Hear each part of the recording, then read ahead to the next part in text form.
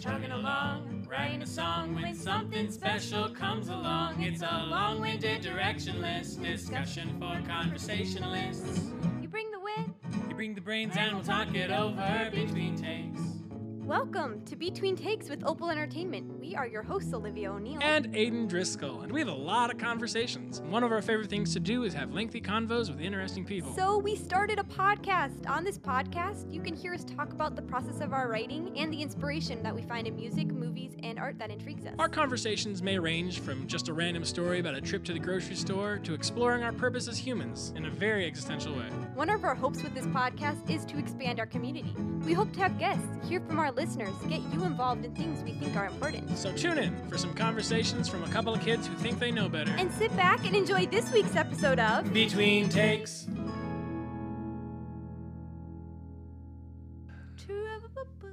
It's so good. Welcome back, ladies and gentlemen. Oh, sorry. Sorry, we're rolling. Me and Liv were just jamming out to a song that Reed sent us. You all know Reed, longtime viewers of the show, longtime fans of the viewers of The View, longtime fans of The View. We're big fans Reed. of him, to be honest. Yeah. Yeah. What's up, Reed? Anyway, he sent us this song by Alan Stone called Bet I Made, featuring, what's her name? Alicia Cara, I think that's how you say it. Oofta. Oh, man. For the past, week, that's all I've been, well, not all I've been listening to, but, the next, 2 days after he sent it, that was seriously on repeat. And the one that we've been, so we, share songs each week to analyze and different things. And recently, it's been his, what did he say, his winter playlist winter of sorts. Playlist, so it's very, acoustic and kind of verbed, I would say, song choices. Yeah. So I think this one hit us because it is so good. So good. And I think it's just, vocally, so he's just... A lot of the story comes through the vocals. Yeah, they're both just jamming. They're showing off their sides of their voice, but it's not overpowering. Right. Sometimes even great singers, I think maybe sometimes overuse their skill. Yeah. That it turns it off. Oh wait, I turn away from that just because I don't think it sounds. Anyway, that's a different story, but I think there's tastefulness that you can do to use your skill to make the story better, not just to show off. And I think this is just a great example of they're using their little runs and their little so good. Whatever. And the way that they choose to harmonize with each other and the way they trade off and on, but it doesn't feel goodness. they're it's not I'm singing then you're singing. And it's not a featured artist how a lot of the times it is where it's you come in for one verse and then sing back up for the next two choruses. Bridge it's or something. The two of them got together and made this duet. It's so good. Man. It's so good. I feel like I basically wrote this song, a way worse version of it, 3 years ago. Really? Yeah, it's called Road Trip by Myself. I feel like I showed it to you at some point. Oh, well, Road Trip by Myself. Sounds like a very 14-year-old Aiden. Yeah. Well, it was 17-year-old Aiden. Oh. Sorry. I guess you're getting older, aren't you? Anyway, it's basically the same, mood. Really? Not the same mood, not musical mood, but, lyrically. Kind of what its accomplishment. It's called Bet I Made, and it's about how, This one's called Bet I Made. Right, the song we're listening to. And it's all about how, it's not entirely the same, but it's something to the effect of I have all these problems in my life, but I fall asleep and I forget about it, but then I wake up in this bed I made and all the problems are back type thing. Mm-hmm. But the song, I guess it's not entirely the same. But Road Trip by Myself was kind of maybe. When I'm driving with you, everything's nice and happy, and then I'm on a road trip by myself and I'm sad type thing. Sure, it's like that contrast. Kind of, yeah. Huh. Anyway, it wasn't a great song, but Bet I Made just totally made up for it. This song by an actual... You somehow helped, maybe. Yeah. Oh, well, he wrote it 6 years ago. Is there any part that you want to show? Yeah, we can just show the entire thing. Okay. But, so, we will share part of it. We'll share all of it. Let's just listen through the whole thing again. Okay. And then we'll edit it later. Okay. So, these are a couple of favorite moments from the song, ladies and gentlemen. Bet I Made by Alan Stone.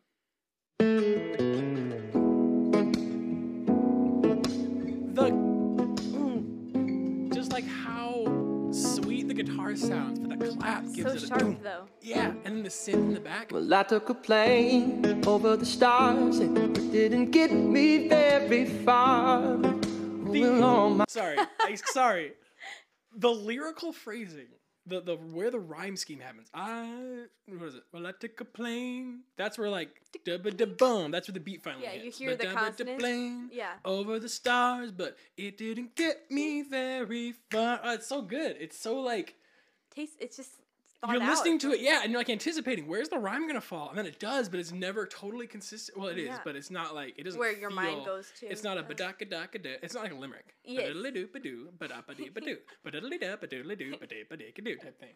Anyway, so yeah, let's keep going. Well, all my problems, they follow me. And I flew to the moon, but it wasn't far enough away from you. Yeah. See, like that though too. Also, that's hard to do. What? The way they're singing that. They're fitting a lot of little notes next to each other and so precise. Yeah. Like little runs, you know? And that's not easy. No. But they don't make it sound like they're like showing off their beautiful vocals. It's just to fit in the song. Mm-hmm. Anyway, sorry, I didn't mean to jump in. Well, and I was reacting to the I flew to the moon, but it wasn't far is where the last one would have hit. But it wasn't far enough away from you is where you and moon. So it's like it doesn't sound bad. It's not like you're not rhyming because there is a rhyme in there, but he's just like playing with it. He doesn't feel restricted to it has to be this rhyme scheme all the time. How do you think they wrote that? How did they do that? Was it like just so much workshopping and they just did what was natural? Well, I don't. Did she have to like follow it with him? But so did she just choose where she must have not? He must have had that right because he wrote the song a while back with a guy named Matt Wirtz apparently.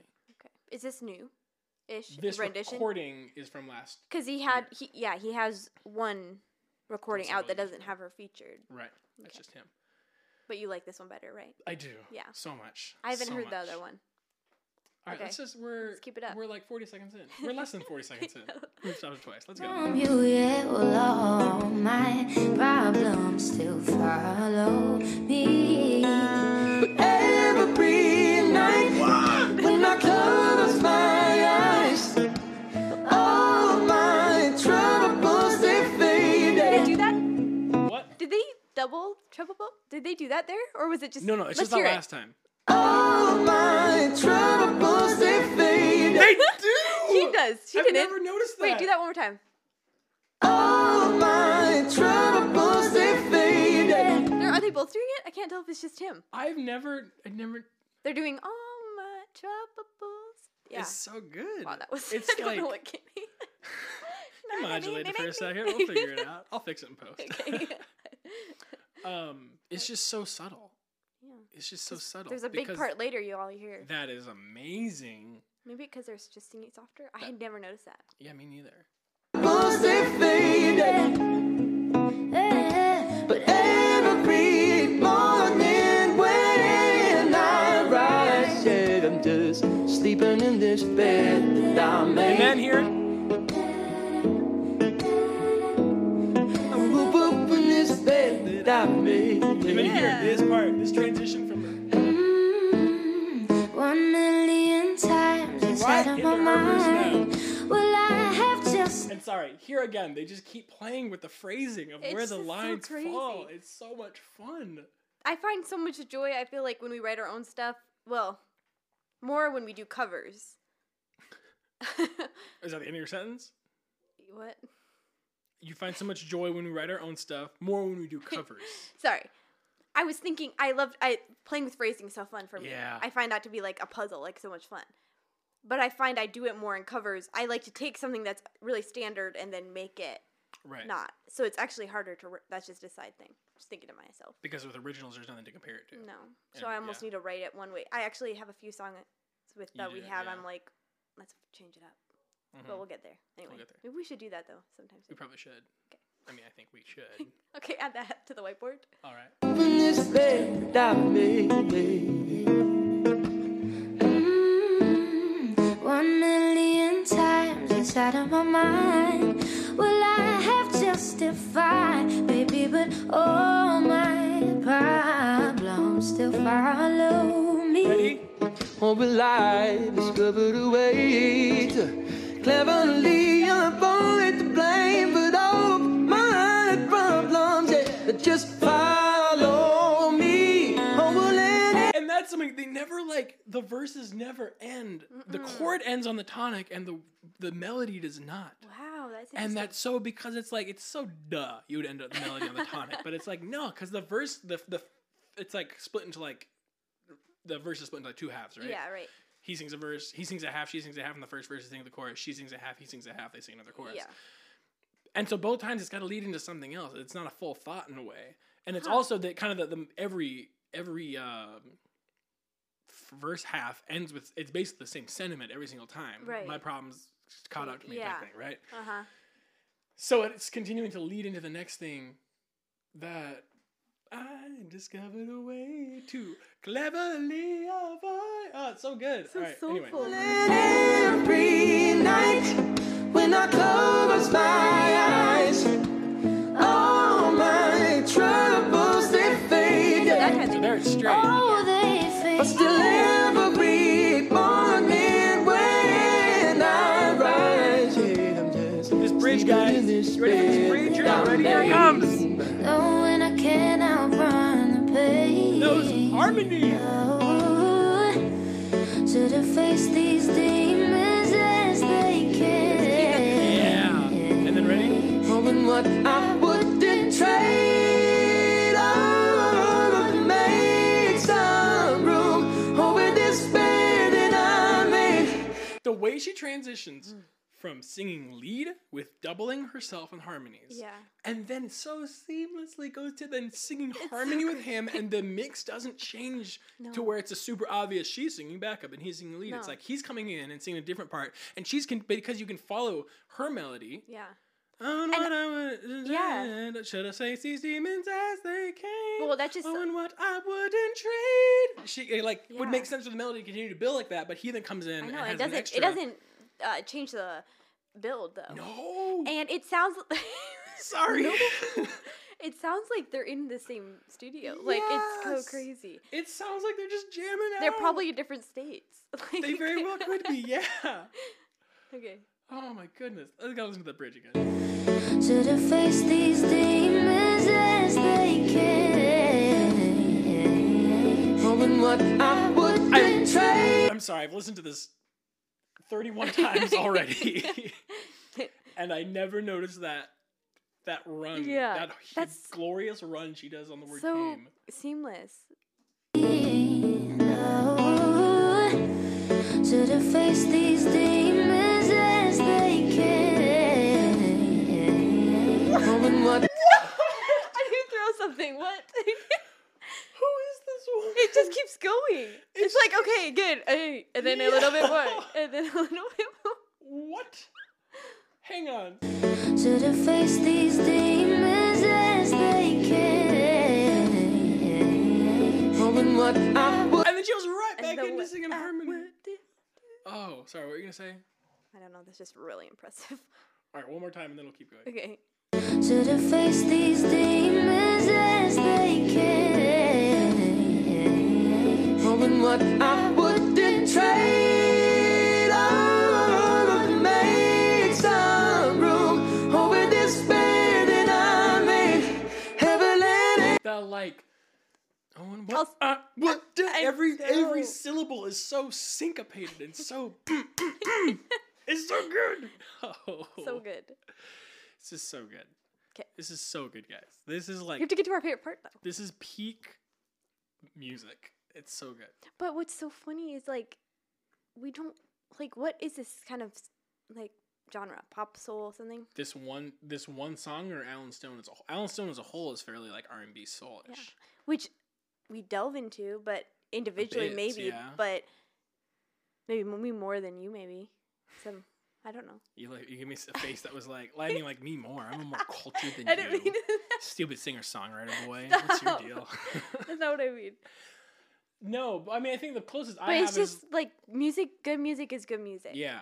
And And that's just- something. So he sent us this song, and I was like, "This is so good. I have to listen to the song over and over and over." And then I listened to the rest of the album, and like, it's good. I really enjoy listening to it. Nothing quite sticks out like this. This song for you? This song That's that is like interesting. just jamming out to it. But like, I put it on, and I think he's cool. yeah. I think part of it is, I don't know. It's like you can just feel just the. Like you said, just like they're in the same room together. Yeah, There's something it's with this song. very The energy energetic. is so good. Yeah. Is so. Just, Like, I can't believe this isn't more known. Yeah. This is one Because of it those- could fit so well to me on, like, radio or something. But it also is so, it would stand out so much because they're so it's not trying It to like doesn't hate have on other. drums. It doesn't have bass. It doesn't No. have any. It's not a dance song in any means. It's just very good. So good. But it's also like sometimes you run into those songs that are so good and well written and melodies, but maybe the vocal is like it fits, but it's like maybe there's someone out there that would maybe fit that better for, you know, or whatever. Mm-hmm. Not saying that they're super like bad singers, but they're not like Right. it's not the great. To me, this is one of those where it's like you got really great vocalists, a good story, Yeah. some cool like instrumentation stuff. It's not just like a guitar, which sometimes that's what happens when you Right. do like a duet. Well, us for example. But you know what I'm saying? Right. It's like very well done song. Yeah. Yeah. I just can't believe I've never heard it before. It's so good. I mean, it's fairly fresh. It's Is under it? like 3 months old. So. Oh, well, I mean, it came out in November. okay. So maybe it's just So like a you- summer song of the summer type thing. Yeah, we should do that. I mean, this is just. Let's call every. Let's Play call this everyone. song. It's a bop. Oh. Okay, let's keep it. All right, so we're gonna go back. Yeah, the favorite part of the song coming. Ready for this, guys? Hoping what I wouldn't trade to make some room. Hoping Ready? despair that I make Break. heaven and every night. Ready, guys? When I close my eyes and all my troubles they fade. Come on! Do you guys hear that? When I close my eyes and all my troubles they fade, and all my troubles they fade. It's also just like how smooth the synths are underneath it. I'm not sure if it's a bass or like just a synth acting as a bass. And then Sounds the like guitar is so like sharp and crisp, like you said. But then the troubles they end, but it's so clear still, especially when they hit that the last. Hang on. And all my troubles they fade. Buzz and hold it out. It's so like woo. And they sound like, yes, I hit that. And then they're just Yeah. going with it. I think, oh, I just breathed in a lot of air. Sorry. Just breathed Reverse in a lot of air. asthma. Sorry, guys. I just inhaled deeply. I don't know what got into me. Well, air actually. Stop. I know what got into me. The range in this song is so great. I think sometimes with songs, I'm like, okay, they need a trumpet there, or like even where the treble bubbles. To me, that hits like in your brain that high register. It's like checked Yeah. off. Yeah. And then when she does that run, and she does a Yeah. couple where it goes pretty low, he does two, where maybe like a cello or some sort of string would like. Where your hit brain the will lows. get bored if they're just kind of hanging out in these middle frequencies for the Right. entire song that you have to bring in other stuff, but they're doing all that with their voice. We should try a song where we do that because Oh, sometimes goodness, we yeah. run into things where it's like. It's good. It just gets boring. And then partway we just through. like, well, let's add this and let's add Right. this and let's add this. Rather And that's than- fine sometimes. But I think that we could fall into a groove of like not trying new things. Anyway, I think we should try that. We should where try we write that. a melody that is just all over the place. What key are they in? I don't know. We'll look it up. Because Well, no, it's we good won't look key. it up. It's our ear training homework. Is Oh, to yeah. listen to it and figure out what it is. We'll figure it out. I We'll feel figure like it out. figuring out the key is like the first step, and it's Yeah. very easy. Let's give it one more run, and then we'll listen to the end. Ready, guys? Yeah. Heaven and every night when I close my eyes and all my troubles they fade. But still every morning when I rise, I'm just sleeping in this bed. I'm sleeping in this bed, yeah. Sleeping in this bed that I made. And then it's just over. That's like one of the worst parts of the song. Is it's like Over. bed that I made last strum. It's like there's not And then even it's an like, outro or anything. It's just like this ooh, and then it's just Wah, over, wah, leaving wah, you in wah, it. And it's like the perfect way to leave you wanting more. Because this is one of those where I'm like, if it was like bed I made, and then they did like an instrumental chorus again, and then like sing it 7 more times. Heck yeah, I jam out to this for another 10 minutes. Just the have it on chorus over repeat and over. instead. I mean, that's basically what I've done. Yeah, well, it's a good song for that. I mean, It's- it also goes into itself pretty It's good. so 'Cause- good. Well, cool. We just talked for 20 extensive minutes amount of time on about that. song. You guys gotta understand. I hope you guys like it, because otherwise that'll be really boring for you. This is like what. This is almost as important as actually performing to me. What? Just sharing great music. Well, yeah. Just getting hyped up about music I love. Because we love it. You love it, I think, too. Is like when other people share. Yeah. It's like, yes. Otherwise, you're just stuck on your same old. Right. And you have to be the one responsible to find good music. Well, here you go, ladies and gentlemen. This one's for free. It's on the house. Don't wear it out. Actually, wear it out. I don't think you can wear it out. Listen, if you listen to this 700 times within the next year, I will buy you ice cream. Oh, wow. Yeah. Is that equivalent? Sure. Actually, wait. I'll buy you a Roomba. No, it's got to be better than listening to this 700 times. What could be better than listening to this 700 times? I mean, ice cream's up there. Maybe like 2 ice cream cones. I didn't specify what type of ice cream and what form it would be. Sorry. I was picturing like a dilly bar. That's not like wild. Let's not get crazy, everybody. Maybe we're on a budget. We're living on a budget. What are those called? Those push-ups? Like orange push-ups? Push pop. Dreamsicles. Orange-sicles? Dreamsicles. They're orange flavored though. Sometimes. Some of them are. Anyway. Bet I Made by Alan Stone featuring Lacey Cara. Thank you. Oh goodness, guys. It's so good. It is so good. Okay. Well, now we're going to shift tone. First, we're going to talk about bullet journaling. We are bullet journaling individually, not collectively. Because that would be weird. Well, I'm just kidding. We're setting up. It's the new year. I've done bullet journals before, and I sound so girly right now. I've done that before, so it's not. I've got my gel pens, and yeah. I think it's not just like I have pens and they're multiple colors. It's gel pens. I know. It's like it's not a tissue. It's a Kleenex. Yeah. It's kind of a fun. I mean, I don't know what the right. I could put that in quotes. That's the point. Way of doing it. The point of bullet journaling is that there are 1,000 different ways. But you got one for Christmas that your sister-in-law made you. It's so cool. And it has all the. And she like made an index for him and all this different stuff. And like put song like I guess like just different songs on different pages and stuff for me to listen to. Yeah, that's super nice. She painted on the front of it and it says "Bottle That Lightning" on the front. And what was the other thing? A journal is a journey. I dare you to dream even bigger. That's so cool. It was so nice of her. And so I've been like just writing it. And I dug out my old one that I had from like a couple years ago because I used to like doing that. I really enjoy the setup of them. Like setting up like different to-dos, goals. You've talked about this many times. Yeah. Well, not on the podcast, but like you like making the to-do lists, and then once you get to it, well, I've been saying that the last couple of days because it's been annoying because I can't get lists, and they look really great. They I look know. very efficient and like organized. Now I just gotta do them, and then there's no check marks next to anything. Hey. The other day, I made like a whole day list. Like I was home all day, and I made like 9 a.m. do this, 10 a.m. do this. And the check marks, I did some things, but it wasn't specific. Sometimes I look at them and I'm like, I'm not going to do that, but I'm going to do this that's kind of related. So I'm like rebelling against my own self. But the things that were checked off were like, wake up and eat lunch.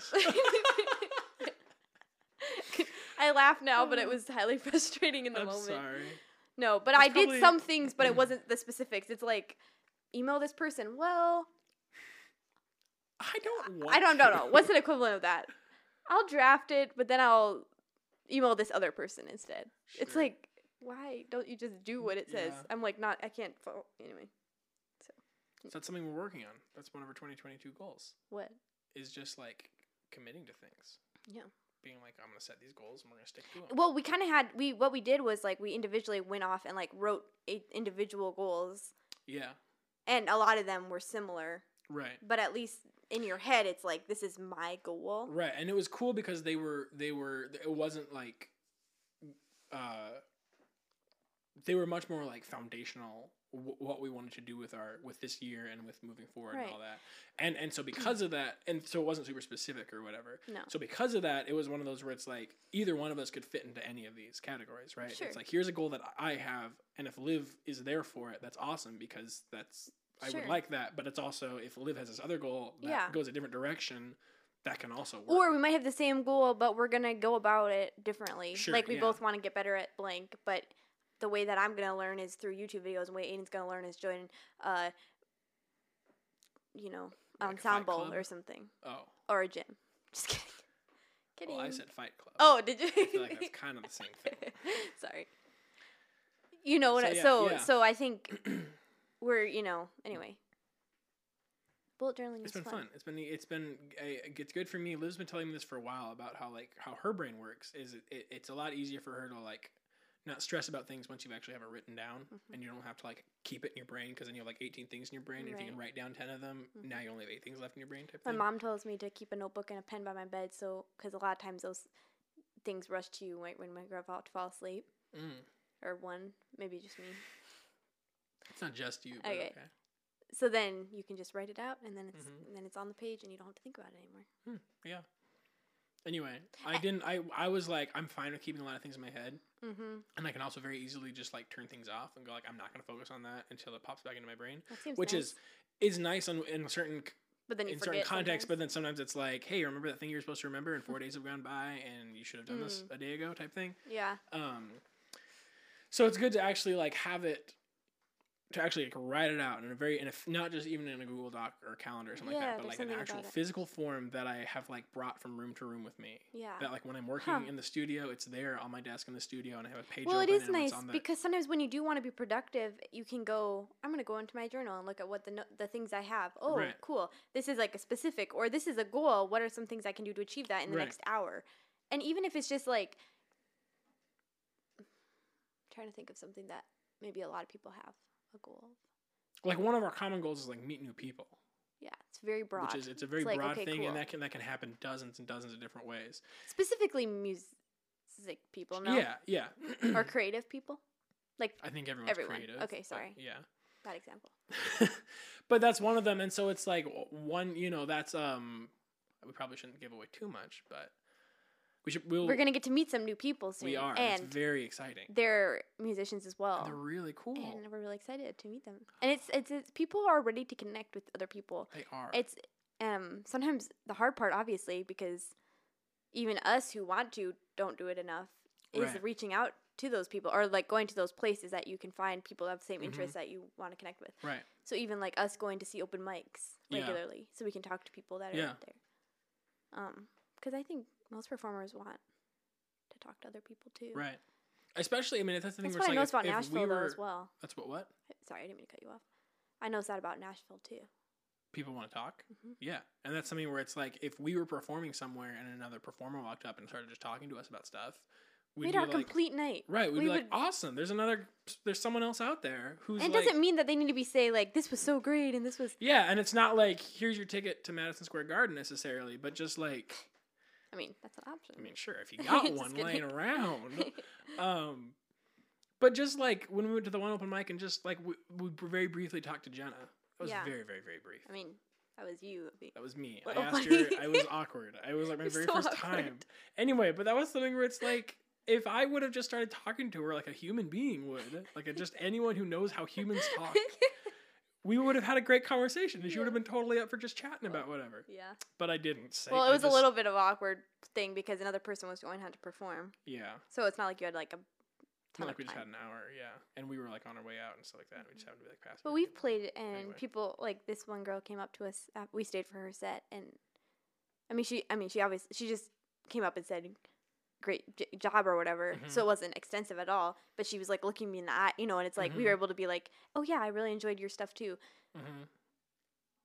That's a connection, and that's yeah, it's you're out here doing this, put yourself out there playing music. You recognize that about us too. We had very different styles of music, but yet we both respect and appreciate and had a great night enjoying each other's music. Right. That alone is that gets me, that's my week is made. That felt great. Not because I'm being complimented, but because I connected with someone. Yeah. Over something that we shared that we thought was important. Right. Yeah, and it was kind of an unspoken. It wasn't oh, you like music? I like music too. It was we both obviously like music because we're both performing. And we obviously both like to write. Right. Yeah, and then so it's afterward we might as well just walk up to each other and talk for a second. Yeah. It's really cool. It's this unspoken connection that's very obvious that you're able to just immediately. And I think we both are wow, that's so bad. You and me both? Yeah. Yeah. And it's been a hard. It's just. Well, we just don't go out. Yeah. That could be part of it. We want these things while we're sitting at our dining room table in our bullet journals. We're what a bummer. I don't have any friends. It's because you get done with work and then go home. That's why. So that's another bullet journal thing, though, right? With yeah, like but going to. There's only so much time in a day. I know. So on one hand, I'm like, why even try? On the other hand, it's like, doy, you're not going to get This any makes us farther if you continue this further. pattern, Aidan. That's something, too. I've written things out, like, for my future self. Have you really? Yeah, as like, Aidan, you moron. You need to, not quite that strongly. Oh, gee. But things like, doy, Aidan, you got to move past this. You got to figure out better ways to deal with it. So that's been kind of fun. Anyway. I've already like gone back the other day when I was working for a while. And it was just tedious work. Yeah. It was just like... Well, it reminds you why you're doing it, right? Right. I was just doing a lot of work just sitting on a computer in the studio. And like, I love the studio. Okay. But it just gets the same. It's the same all the time. And so I'm just over it. And part of it, I switched over and I was in the kitchen. And not just like at the dining room where I normally work, like the table. I like was standing at the counter. Which was just and I was able to like look out the bay windows. And Maybe you need a standing desk. That's why I went to the counter. That'd be cool. It worked pretty well. Anyway, it gave me more room to pace, and I could listen to the music really loud. I could listen to music loud in here. But what was your point, though? Sorry. Point was that then I just went back into like the earlier, the pages that we wrote our goals in and stuff like that, and I just kind of like reviewed that and reviewed a couple things that I'd written down, and was like, oh yeah. That's why I'm doing the tedious I wrote work. this down. Yeah. And I feel like it's nice because it's not just in my own head. Even though it's like I'm the only one reading it, it's still out there in the world. So it's like it is my past self. It's my journal holding me to these standards. And I've talked about that a lot with like collaboration, where it's really easy for me to show up to other people, show up for them. You know, it's really easy to go. Liv is expecting this of me. I need to live up to these standards. When it's just me and it's just in my own head, I'm like, oh, I want to do these things, but it's really easy for me to just go, yeah, it's not a big of a deal. I'm only letting myself down, right? Right. Whereas here, it's just different. I just think the mentality is different. Well, good. And I hope it stays that way. Yeah.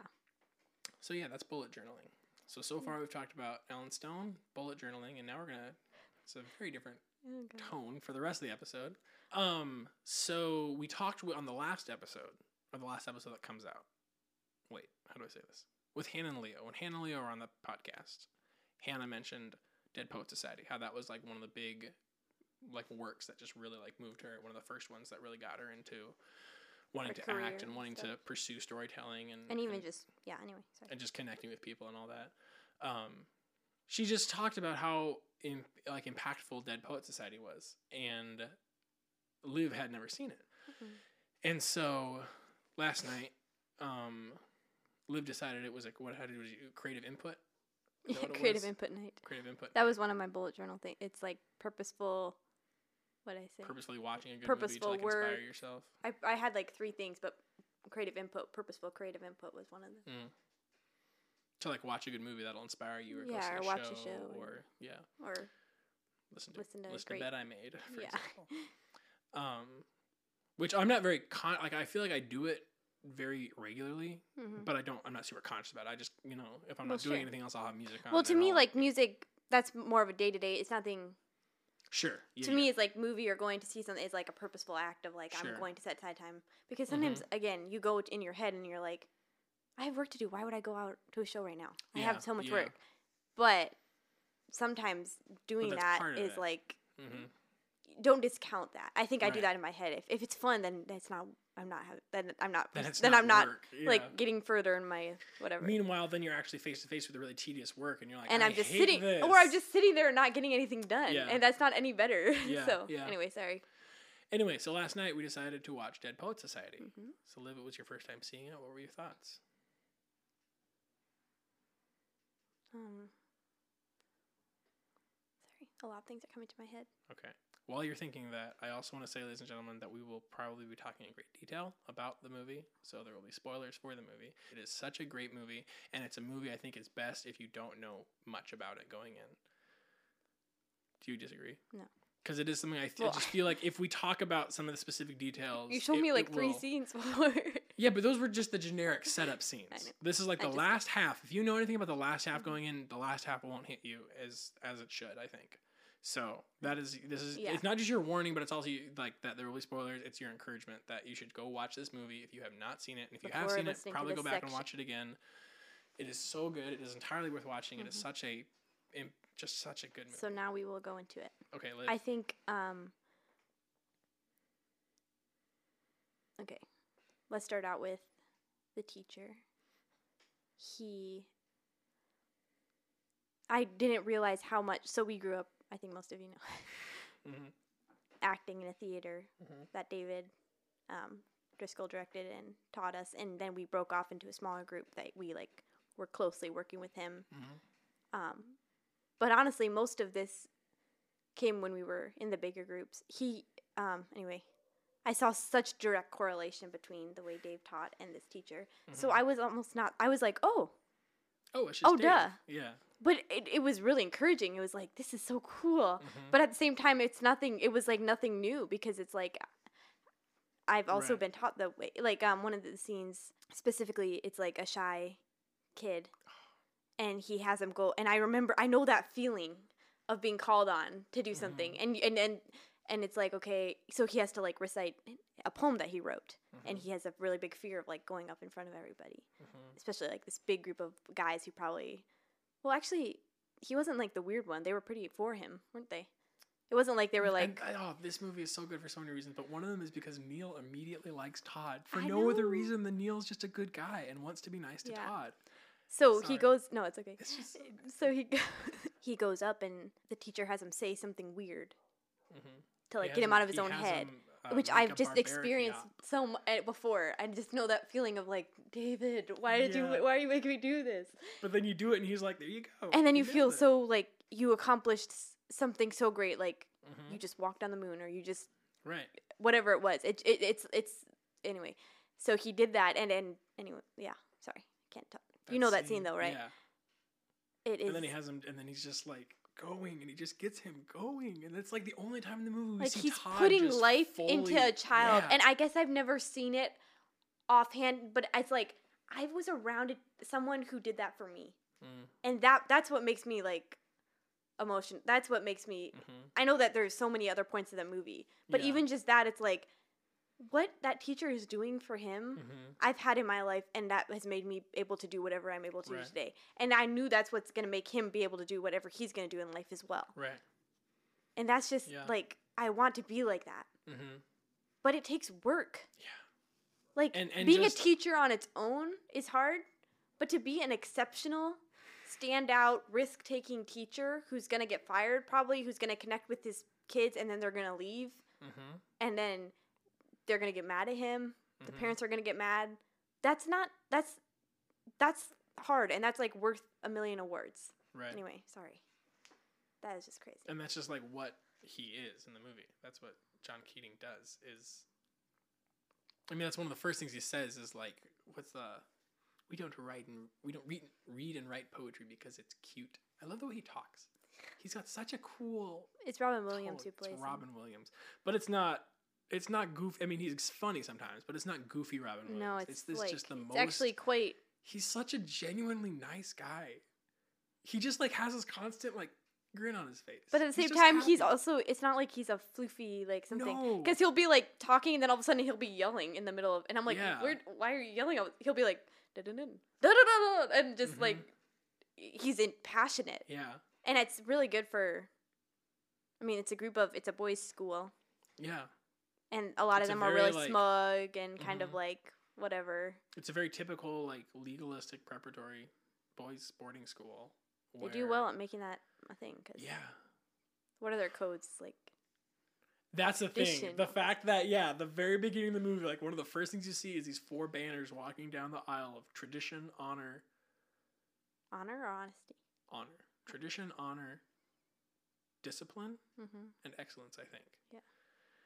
And it's like, at the surface, you're like, those are all good things. I'm in favor of those things. Sure. But then you see, like, 5 minutes later, you go, oh, you're that kind of tradition, honor, discipline, and excellence. Yeah. And, and then all the boys hate it, and they don't want to be there, and it's so good. I feel like we could talk about this for hours. So, in brief, what do you think the movie's about? Like, if you were explaining to someone and had to, like, write a description. It's about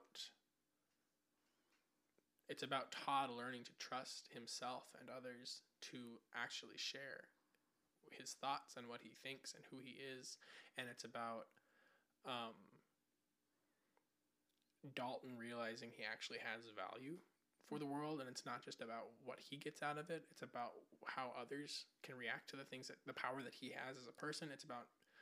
It's about people just realizing beauty and trying to share it with each other. Well, even just based on those two, even though they're extremely different characters, it's both about them finding worth in them. Right. Mm-hmm.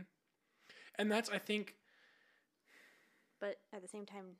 But they're both such different characters. And that's the thing. Okay, so what it's about is that. What it's about, in a very broad, is about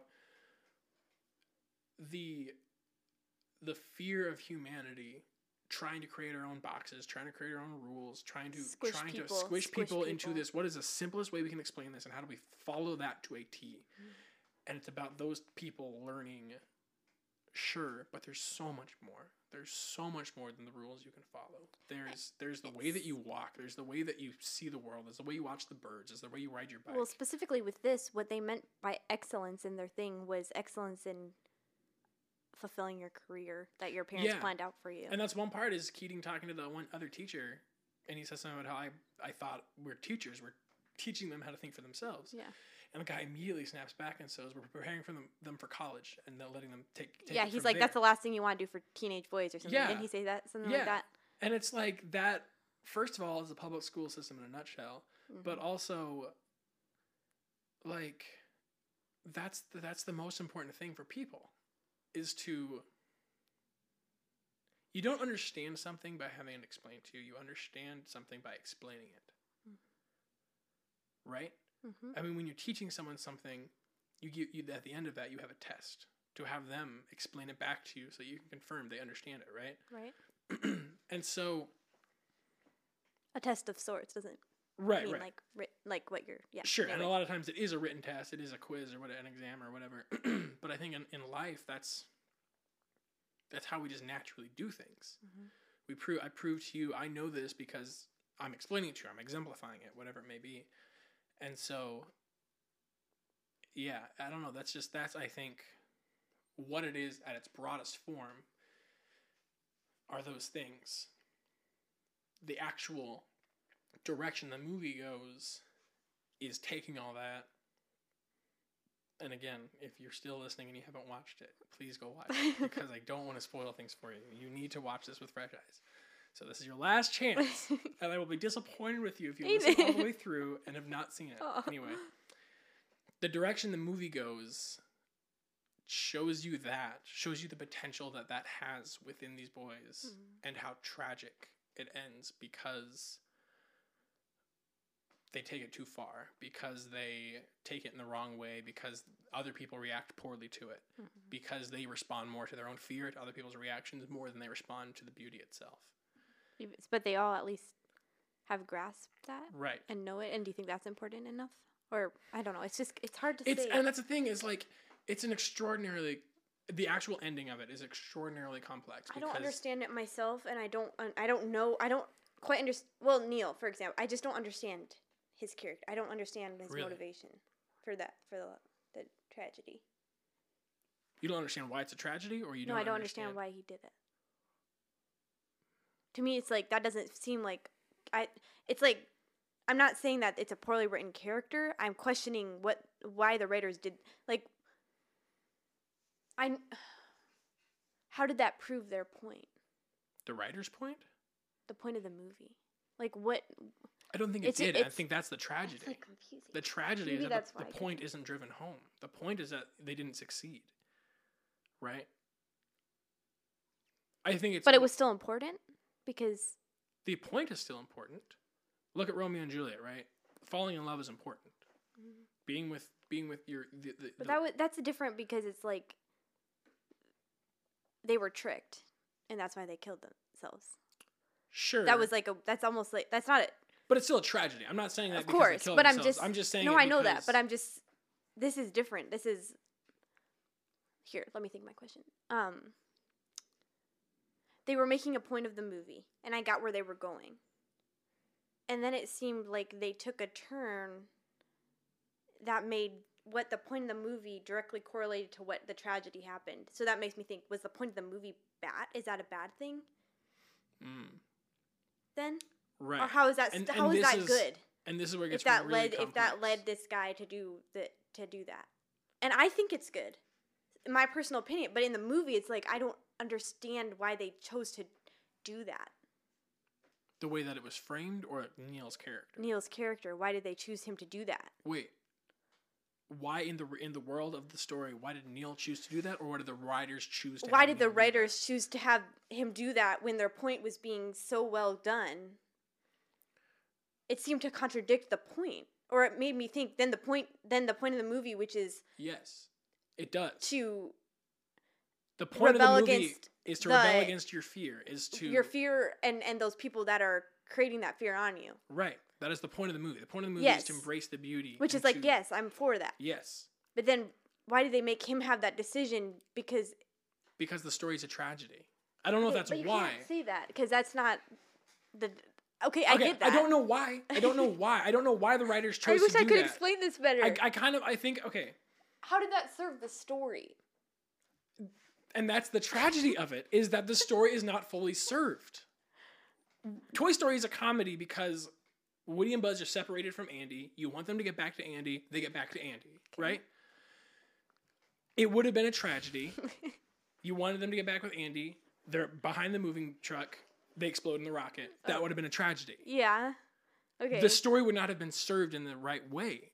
We as humans naturally want stories to be comedies. Yes, that is human being. That is human nature. You want it to end a certain way. It's the same reason. So why do they pick tragedy for this specific topic when it's already hard for people to get out of their box?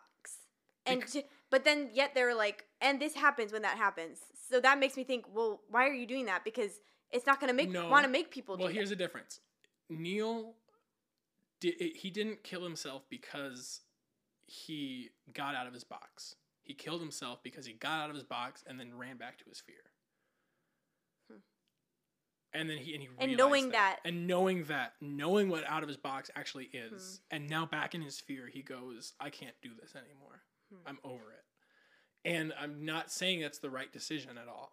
I think suicide is inherently tragic, right?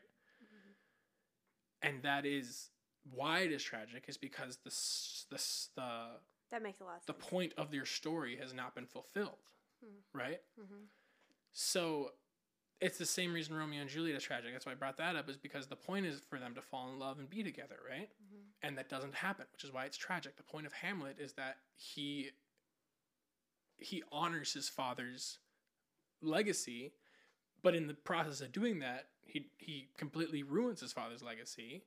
He ruins himself. So a lot of times it's tragic because it's good people. It's a fallen, and it shows the real brokenness of man. And it's not the redemption of man. It's the fall of man. It's the opposite of a comedy. Doy. But I think that's what tragedy inherently is. That's very well explained. Thank you. That is actually comedy is the archetype of the redemption of man. Tragedy is the archetype of the fall of man. But it's not. It's not like tragedy of like. It's not just that's sad that happened. It's that's sad that happened because evil one, like the evil guy won. Sure.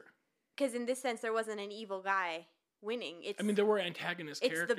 It's the good person losing to himself, which is just heartbreaking. Exactly. And happens all the time. Yes. Not necessarily in that drastic a form. Yes. But it happens all the time where people every single day to people over and over and over again. People constantly decide, never mind. It's not that important. I'll just move on. I'll just live with what I have right now. I'll just deal with it. And that's the tragedy. It's an everyday tragedy. And this movie shows you this is how far it can push you. So you need to go out there and kick it's so well explained when that totally clicked in my head when you said he it's like he stepped out into the light and then it's like, I'll go to the Plato's Cave analogy. The guy ventures up into the world and it's bright and it hurts. Yeah. And he just says, I'll keep going. He was redeemed and it was able to. That's the triumph of the story. But you see clearly that he could have gone right back down to that dark cave. Yeah. And lived how he knows. And oh my gosh, you haven't seen? Yeah, it totally is. Except that one won, that he won. What one won? the Plato's Cave analogy. Right. Yeah. Plato's Cave is he gets out there, he actually sees the world. I think there might be one guy that didn't. I think I have to revisit, but I'm pretty sure and that's part there's of a couple it guys then, because the one goes up and then comes down. I don't know if that's accurate. But that's the thing is like that's what we talked about in Paul McCarthy Hiawatha with the insane woman. Mm-hmm. She's insane for the entire play until the angels come to get Harriet, and she's the only one who can see the angels. She's insane because she can actually see the beauty of the world, and she doesn't know there's aren't words to describe that fully. Mm-hmm. So she sounds crazy. Right. And I don't know, that's a different thing, but that is something that's what the Plato's analogy of the cave is as well in a way. Allegory. Sorry. And yeah, this is Neil gets out there, sees the light, wants to go further, and people pull him back, and he says, fine, and then goes, never mind. Not never mind, I'm going to defy you even more and fight even harder for beauty and truth. I'm going to give into it all. And then you see all the people around him reacting to that tragedy. And you see Todd, and you see everyone, and you think they've lost. Mm-hmm. Because of that, they're all lost. Mm-hmm. And then it ends with them all standing on the deck. Yeah. And that's them saying, you taught us this, and it's going to be hard. Mm-hmm. But for the rest of our life, we have taken what you've done, and we will be standing on our desks. And it's Todd the one who leads that. Todd is the one who actually why is it hitting me more now than when actually seeing it? I don't know. It's a complicated movie. There's a lot. The last 45 minutes has so much in it. It's very packed. Yeah. I tend to fall asleep on movies, and this was kind of a long one. Well, just normal length, I guess. It wasn't 90 minutes. It was a little. Yeah, you're a big fan of the 84-minute Netflix original cartoons. No, that's not true. So I had my pastels. I was like, hey, I'm gonna stay awake. I was drawing, and then I was eating popcorn. Okay, good. But the last bit, I didn't have to even think about. Actually, for a second, I might have fallen. I just closed my eyes for a second. Right when you said, "Are you awake?" I was like, "Yep." And I feel like I said that because I was like, you don't want. If you fall asleep for 30 seconds, you will miss the impact. And I didn't want to, but anyway. Do you need to go back and watch it again now? No, I was stayed awake for the whole thing. I know, but I mean, now that it clicked in your brain more. I mean, maybe. I think. I cried more this time than I did the last time. You did. But I also. The whole couch was just. I just felt it Sorry. It's so. It's good to be moved by things. I know, and I was just so holy mackerel. And you haven't seen it for a while, right? I haven't. I've only actually seen it all the way through once. Really? Yeah. It's. I also, so it's called Dead Poets Society, and that's a club, right? Right. For these boys. The natural way that I think a lot of writers is we're going to spend a lot of time in the title. With the title. Mm-hmm. So it means that we're going to see them go to their meetings. We're going to have a lot of scenes in the meeting room, which they had some. But I really love that they didn't just stay. Right. It's their Dead Poet Society is what the title of the people that are able to see what Mr. Keating taught them. Mm-hmm. Keating. And it's... But they didn't dwell in... that so much, and I'm so glad because otherwise that's boring to me. Mm-hmm. So boring. And I think it's a tragedy for a lot of reasons, but part of it is that the Keating is telling them carpe diem, go seize the day, boys, make your lives extraordinary. Such a good line. And they all take that and perceive it differently and warp it and mess it up and are irresponsible with it. Mm-hmm. And you see I guess 3 of them are mainly exemplified in that. Because they're just so strongly different characters. They're so different characters and they have such different motives. Mm-hmm. Knox just wants the girl, wants the girl to like him. So simple. And so it's so simple. And so he seizes it inappropriately. Mm-hmm. And Dalton too, mainly he just wants the old people to shut up and let them live their lives, which is that's a legitimate desire. You're doing it out of arrogance, not out of totally liberation, out of arrogance, not out of actually trying to liberate anyone, other than maybe yourself. He's trying to make a. He's trying to be a nuisance. But that's the thing, and that's the thing is he's a nuisance. He's so smug about it. Mm-hmm. He, though, I feel like that is the start of Dalton's big like redemption. Is he never goes back on his friends. He is so smug. He's such a jerk. He is such a just slimy. And that's tragedy, ways. right? It's tragedy. That's tragedy right there too. And yet within that, he is one of my least favorite characters he's of the guys in the movie. He's the one I would want to hang out with the least. Yeah. Because it's like, I just don't like you. You're just weird. You're creepy. I don't like you.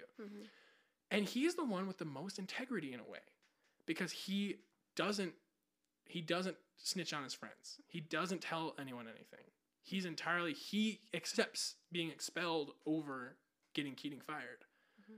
And that is such a... Where the other boys no one didn't. else does. Todd doesn't even do that. That is... I thought it was interesting. This is where it's hard, because the parents in this movie were all shown as bad. And I think it's easy to perceive that as like, kids, all parents are bad. Never respect them. Never do.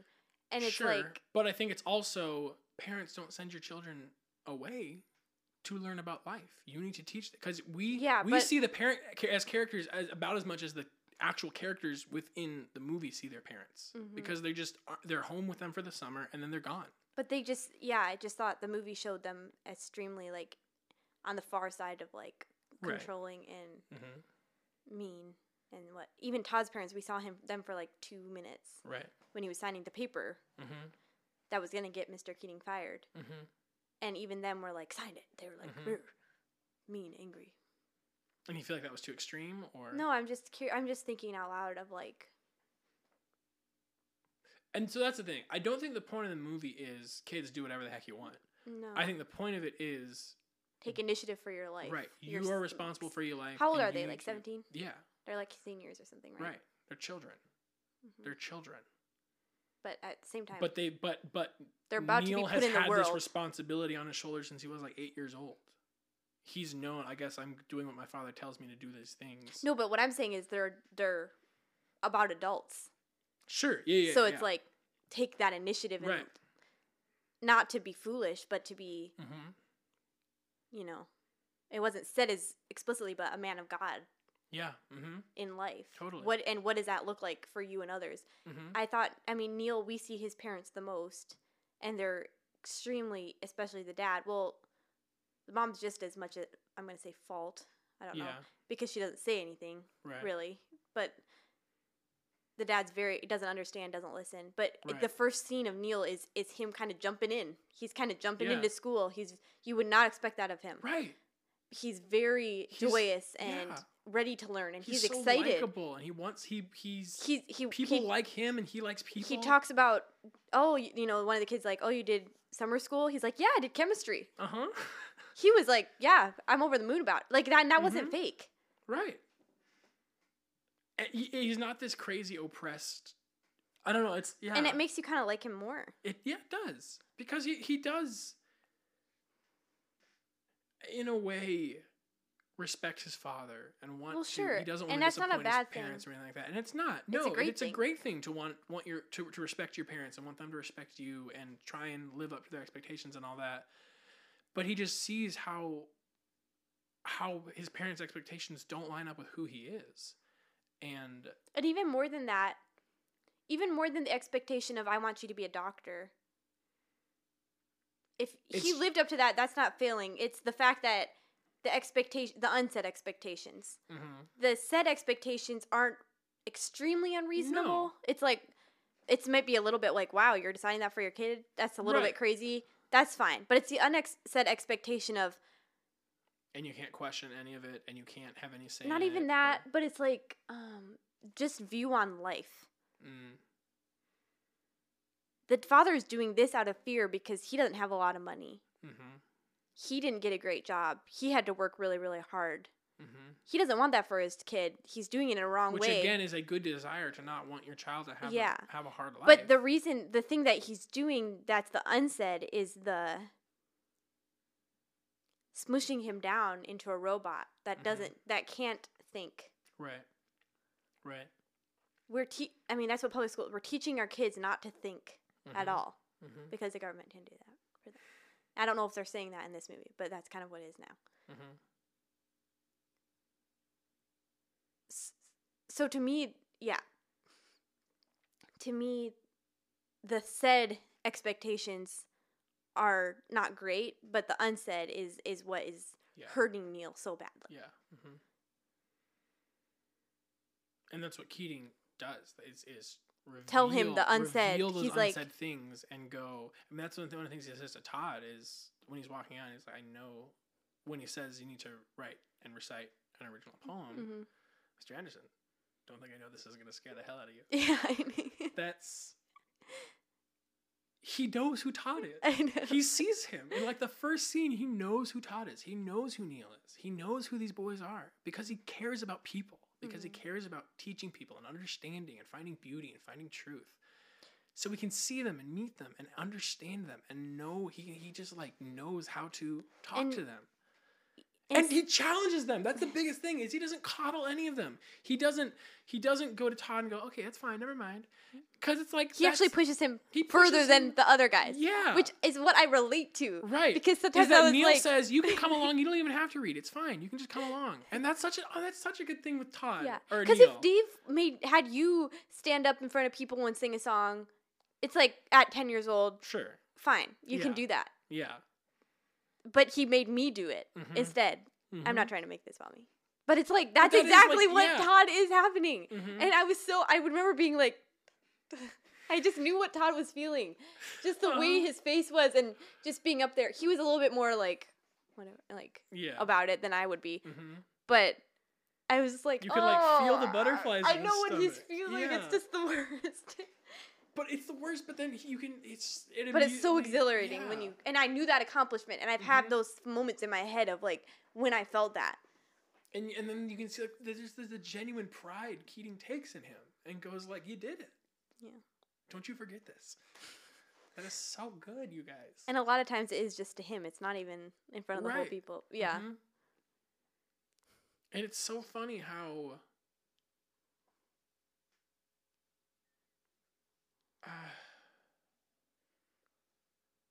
I don't know. There's so much to say about this movie. It is so good. I think sometimes in life when we go out into the world, just our regular jobs or whatever, I go back into a different, it's still me, but I'm not quite as, I'm not, you know, I don't want to look foolish or silly by talking about things that I care about, because that's not normal to be like, say that in a conversation. But then that is, I mean, there's time and places, obviously. You don't want to just be like, whatever. But at the same time, that can be really depressing, hindering of, I don't know what the word is. That's me giving into my fear when I do that. And I tend to do that a lot. And it's not, well, yeah. And that's what Neil was facing. He did it. It was a very quickly decision of like, he couldn't do it anymore, you know. Right. But I think people who have, like, I think everyone has an ability to see, what's the word? I don't know what to call it. What, fear? No, just like the light of like. Yeah. Truth, beauty. Basically what Mr. Keating was teaching them, which is like, what is that idea? What is that idea? It's like stepping out of something. I don't know how to, Which I think I know. I've seen, and I've been taught that. So I feel like sometimes you're constantly doing what Todd's doing, which is, I see it. Never mind, I'm going to sign the paper. I want to be on the edges of it. And now I'm going to stand up for it. Yeah. And then I'm going to go back. And I think it's an everyday decision. And I think that's what you see at the very end is them like, when they stand on their desk, it's not, there we go, we won. It's, I'm right now deciding to really stand up for this and really take a risk. Because right now it's worth it. Right now it's worth it to show Mr. Keating how much we all respect him. And their intent is to do that every day. Yeah. But obviously they're they've human. been falling short the entire movie, and this is the time where and they fell short just a minute ago when they signed the paper to get him fired, and now they're apologizing and they're saying we're. I don't. Yeah, but it's a moment so of good. such, and he's proud of them. He is, and he's never mad at them. And how he tells them at the beginning, to stand on his desk to see the world differently, right? Because you need to see the world from different views and all that. So it shows him at the end, once they're all standing on their desks, it shows a shot of them, all of them standing there, and Todd's way back in the corner. It's Pitts front and center. Pitts is a great character. He's one of like the main crew. I love him. I think he's a hilarious character. But he's not like the emotional pivot of the story. He's the one front and center. Todd's way back in the corner. And then it shifts and shows the reverse shot of them looking down on him. And he's from like, the camera's looking down. Yeah. And you see like, he's just a little guy. Mr. Keating's been this huge grand thing. And now they're seeing him as like, he's just a guy. He lost his job just now. He's also facing tragedy. He's also trying to deal with all this. He's also every single day making these decisions. I think that's part of what got me really emotional last night, was realizing that like, oh, he's just a guy. He's also got these struggles. It's not easy for him. It's not easy. He took a really big risk to actually try and show people, and now he's wondering, did it pay off at all? And is any of this worth it? And Todd was like, I want to, how do we show him? Because words aren't really sufficient. Right. And especially because Todd's not proficient in words. No, so that's also... it's like, it's so good. It's so good. Did you also notice, like, not all the boys stood up on their desks? Yeah. A lot of them were facing the front still. And then the one kid who's always blowing his nose, I think he probably has speaking lines, but you see him, he's not part of the Dead Poets Society. No. Was he on the desk too? Yeah, it cut back to him a couple times, and he was like looking down. He didn't know what to do, and then he finally like steps. He finally does it, and it's kind of another. Yeah, I don't shot. even know if I remember the line he said. But he's quite a you see him. Oh, maybe in the beginning. Right, you see him at the beginning, and they're kind of like making fun of him, and then he's like the typical nerd, I guess. Are you talking the redhead kid with the glasses, or the black-haired kid? No, I'm talking about the kid who's like always. Yeah. Okay, yeah. Who like he's not part of the. He's not a character for a lot of it. In a lot of ways. We covered a lot today. We did. I feel full. We started on a very My heart upbeat feels note, and now. Well, it's a different type of upbeat note. It is. We've got a job to do, you know? Yeah, we do. As people, as humans. And that's fulfilling. It is. Selfishly, it's like, if anything, this day is successful because I didn't give in to a fear or didn't let the fear control me. Whatever that may be for you or anyone. Yeah, and fear isn't always like Todd, where you're afraid to talk to people or whatever. I mean, I think that's what it is for a lot of people. Relatable. Just kidding. No. Fear is also sometimes like Dalton, trying arrogance and smugness and hyping himself up. And I mean, both of them in their own right weren't letting people see who they really are. Right. Which because Dalton both comes from pride. To be a genuinely caring person. And you're right, they both stem from pride, and they're exemplified in different ways. And I think that's what this movie does brilliantly, is show they're all dealing with the same things. They're all dealing with fear and unrealistic expectations set on them, or perfectly realistic expectations which that are not the world puts on us all the time. All these things, they're all dealing with the same things, and then all dealing with the confrontation of actual beauty and truth, and the opportunity to step outside of their shells. And they're all dealing with the exact same things and are totally different from each other. They are just different people. Which is good. Yeah. We need that. And it's not like they had to have... None of the characters had any severe... We're going to spend 10 minutes delving into your backstory. It's just like... You kind of get the picture. Right. Part of this is how well it's written. Part of this is just how I think every actor is great in the movie. They're so good. They just walk on. I mean, in the first scene, Wolfgang's barking. In the first scene, or not the very first scene, but it's like the first scene, Neil and Todd just got to their room, they're roommates, and they just got to their room, and then Dalton, Pitts, and Meek walk in. Meeks, I think. Is it Pitts or Pitt?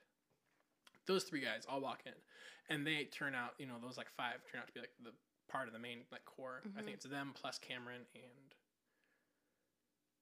I think there's one other. Isn't At this point, they're just names thrown around. Anyway, they're like the Dead Poets Society, and they walk on in this scene the very first time you see all 5 of them together, and you just know each character so well. Anyway, that's Dead Poets Society. Hopefully you've watched it at this point. I feel like I've preached it enough that if you've listened this far and haven't watched it, it's all been spoiled to you. Even if it's been spoiled to you, still watch it. It's a great movie. It's one of those movies like I want to watch again, but at the same time, it's so difficult. It's like I don't know if I can watch it for a couple of years. Yeah. I'm glad we talked about it because if I don't talk about a movie right after I see it, I often don't remember everything. But now that I've talked, it's like it's stuck in my brain now, and I can also go back and listen to this podcast. Yeah. Okay, so should we wrap it up? Yeah. Thanks, everybody. We had a great time. Carpe diem, y'all. Carpe diem. Which does not mean YOLO. It does not mean YOLO. Liv made the distinction. That's what I think one of the boys in particular takes it to mean, like, YOLO. Might as well try, right? Just don't care about what the effects they're going to have on them. And that's another great thing about the movie is that you see them misuse Carpe diem and they all face consequences. It's irresponsible, yeah. Yeah, and you see them do like, that's not the way to do it, guys. Carpe diem means seize the day, which means what you were saying earlier. Oh, never mind. I'll just wait for tomorrow. Or, I don't need to do that. Someone else will. Right. Or... Carpe diem is right now. Step up and do the things that have to be done. Find the right which is actually being responsible. Yeah. Which people think maybe is opposite. Anyway, cool. Okay. Well, thanks, everybody. We're just rambling now. Yeah, Minnesota. We had a fun time. Well. Thanks for listening. Have a great week. We'll see you soon. Listen to some cool stuff. Watch great movies. Carpe diem. We high five at the end of every episode of 2022. Let's go. This has been Between Takes with Opal Entertainment. I'm Olivia O'Neill, and this is Aidan Driscoll on guitar. Thanks so much for tuning in. Tell your friends, and tune in next week for a brand new episode of Between Takes.